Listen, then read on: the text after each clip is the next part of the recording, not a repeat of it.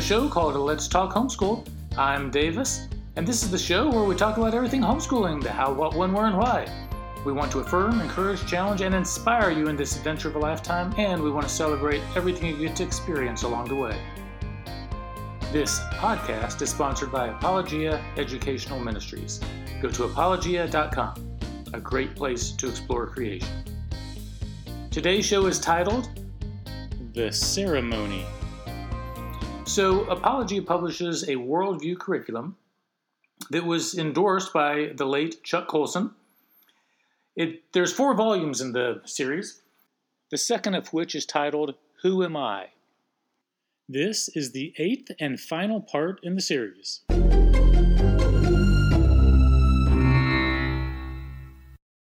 The ceremony. Gwyn! Brandon rapped lightly on Gwyneth's door once more, hoping not to wake the other ladies in waiting.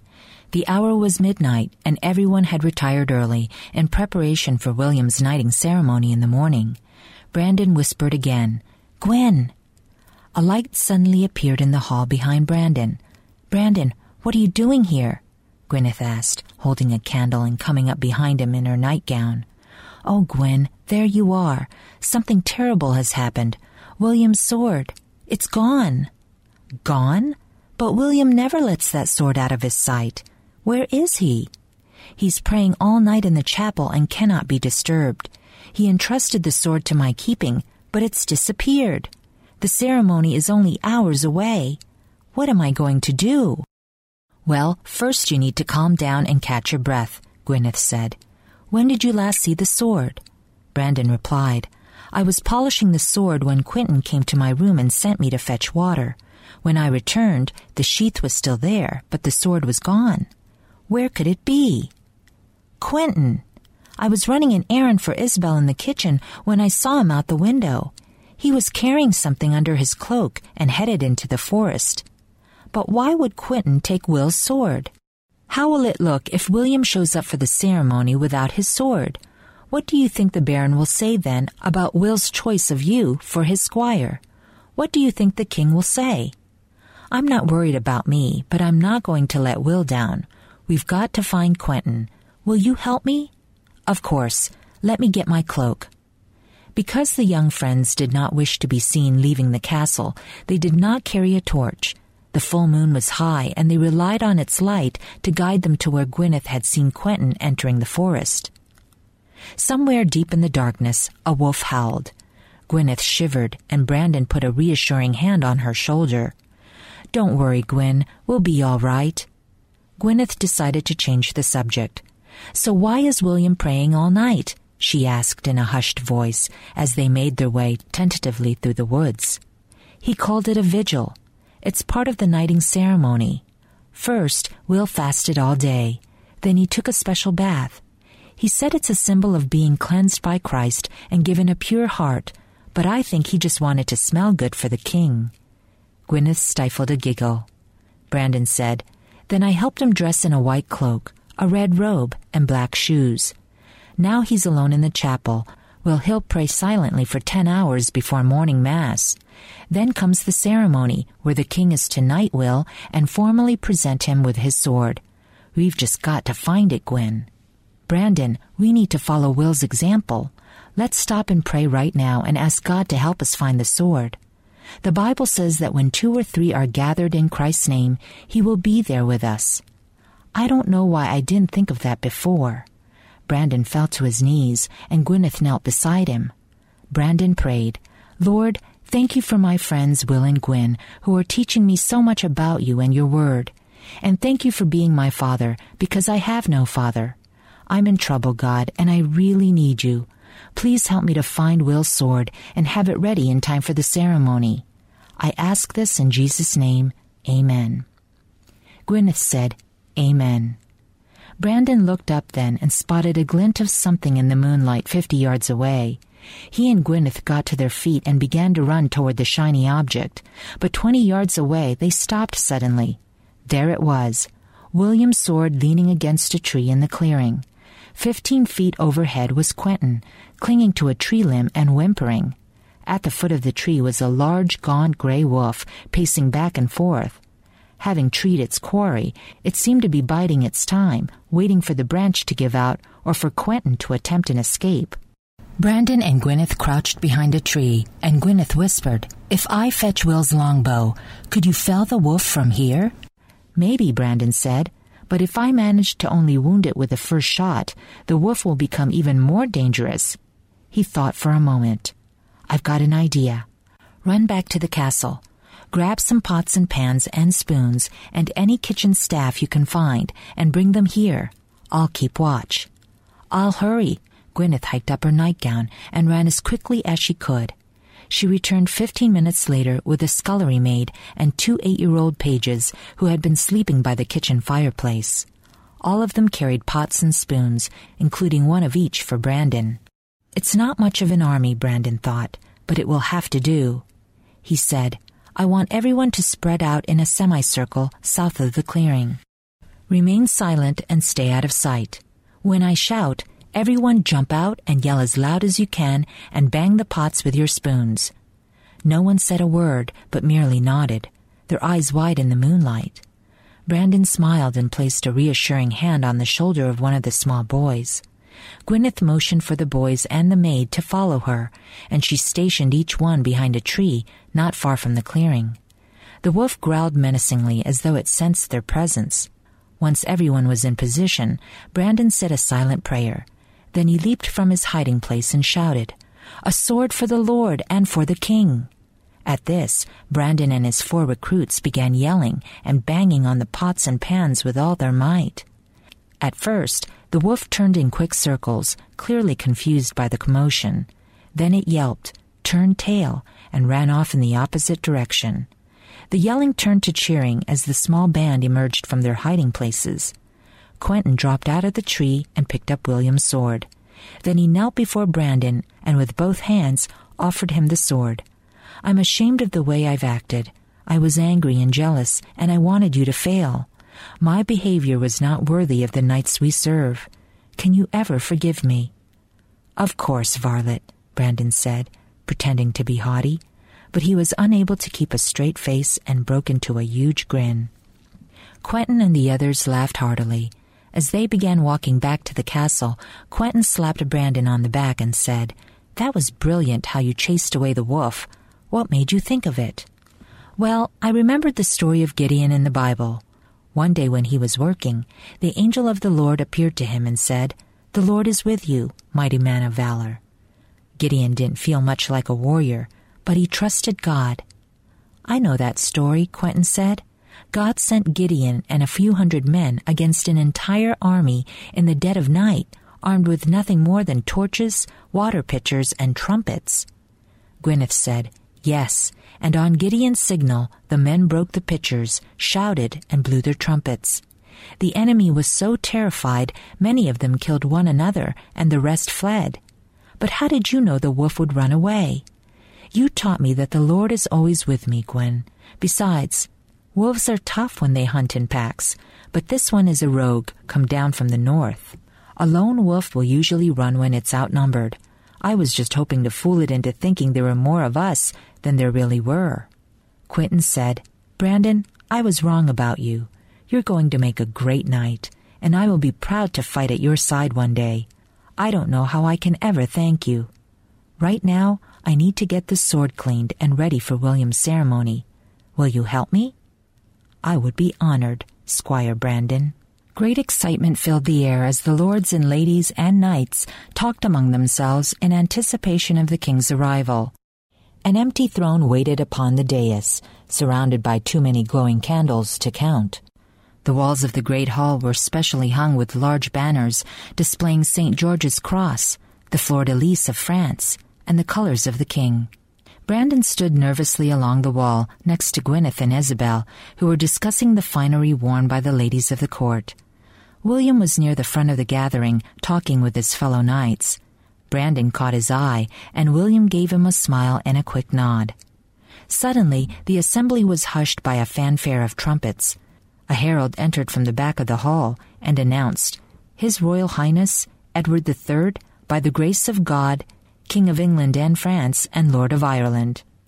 Every person bowed deeply as the great king entered and led a small procession up the aisle, including the Baron John de Lisle, William's patron and lord of the castle in which they stood. Accompanied by more fanfare, the procession mounted the 3 steps to the dais, and the king took his seat upon the throne. The trumpets were silenced, and the king spoke. "I call to order the Knights of the Garter. Draw near and be heard."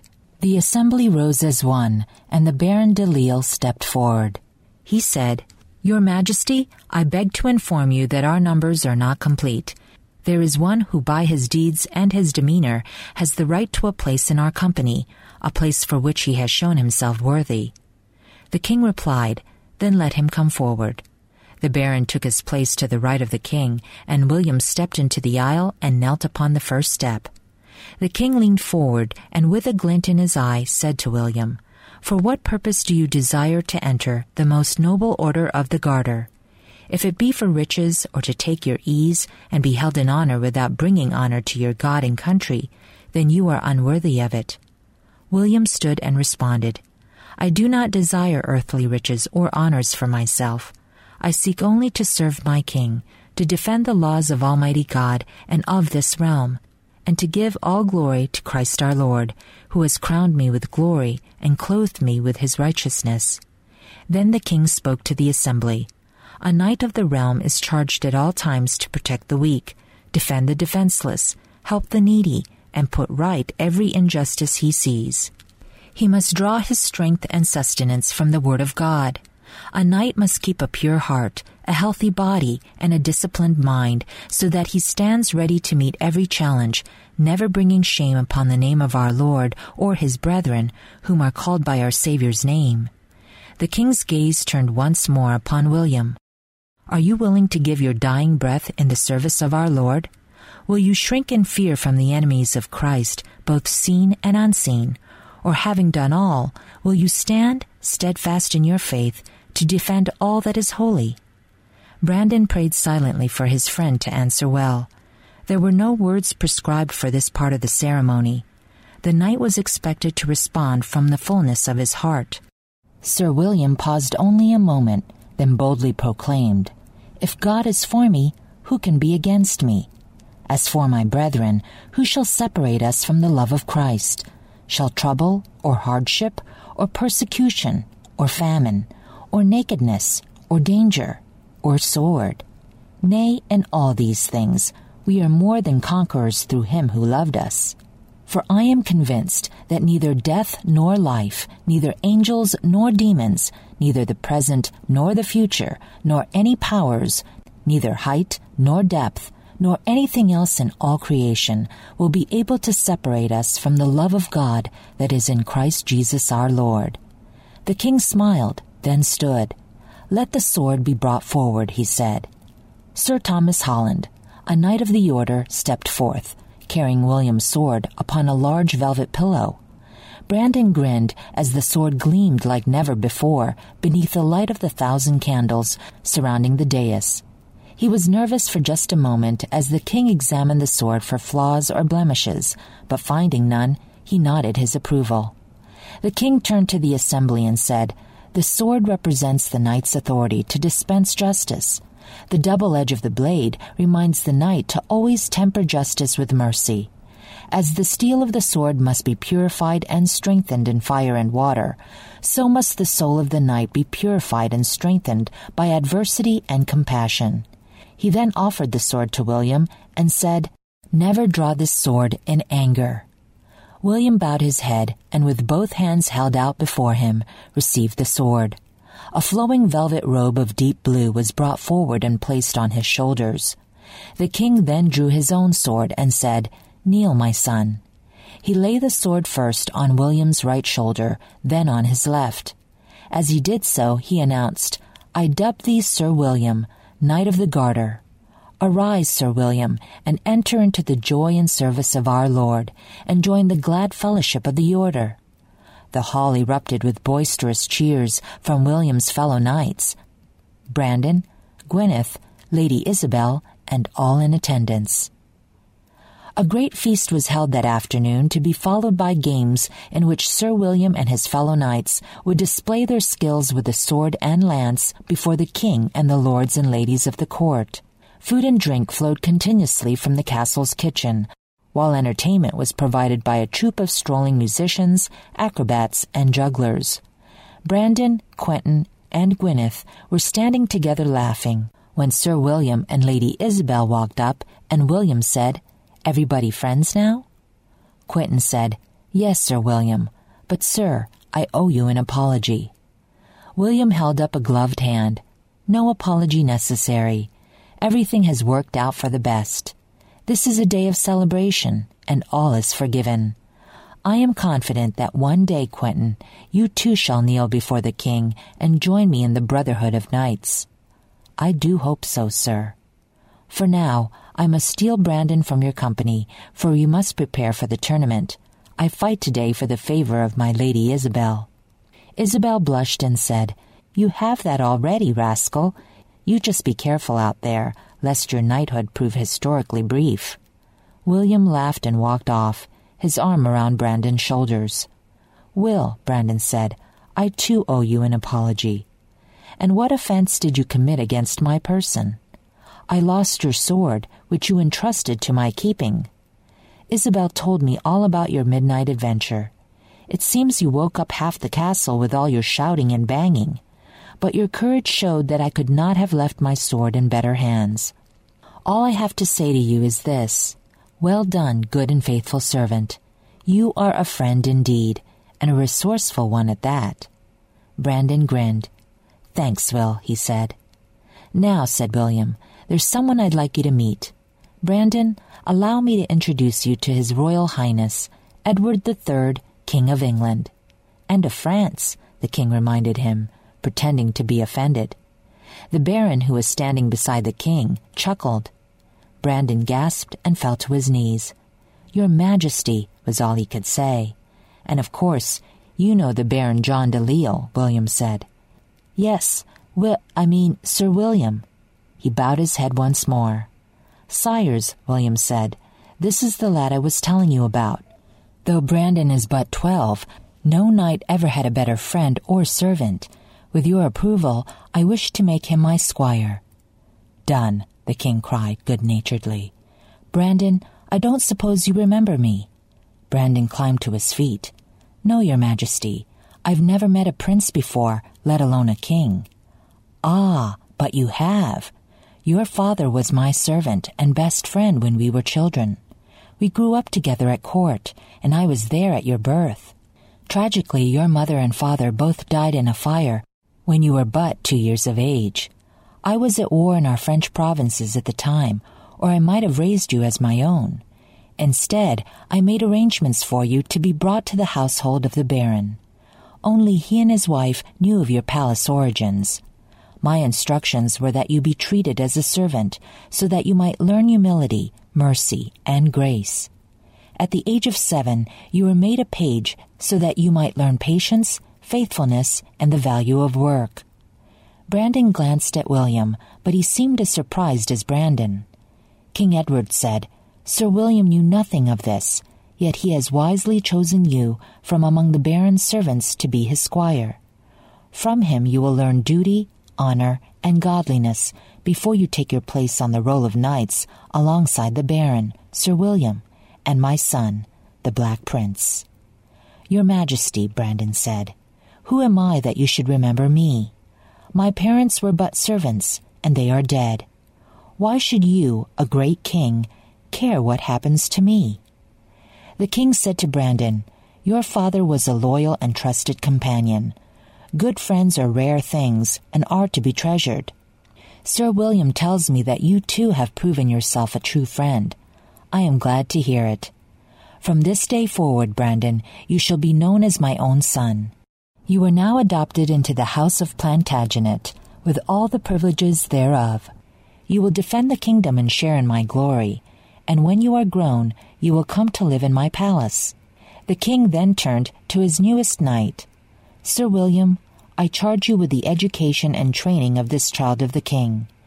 It is my desire that he one day serve England as one of her mightiest and most righteous of knights. Do you accept this charge?"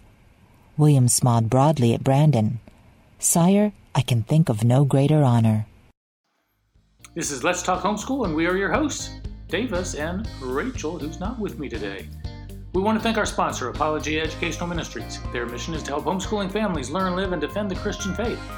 As a homeschooling parent, you probably need a system to plan your lessons. Apologia designed the ultimate homeschool planner just for you. It comes in 4 beautiful colors and designs, so you can pick one that matches your style. It has space to accommodate plans for up to 6 children, plus there are pages for you to journal those moments of grace when God turns an ordinary moment into something extraordinary. What we like to call the Deuteronomy 6 moment. These notebooks are literal keepsakes for your homeschooling journey. You can learn more about the Ultimate Homeschool Planner by going to apologia.com and searching for planners. Have a great day, and until next time, we are walking by faith and enjoying the homeschooling adventure of a lifetime.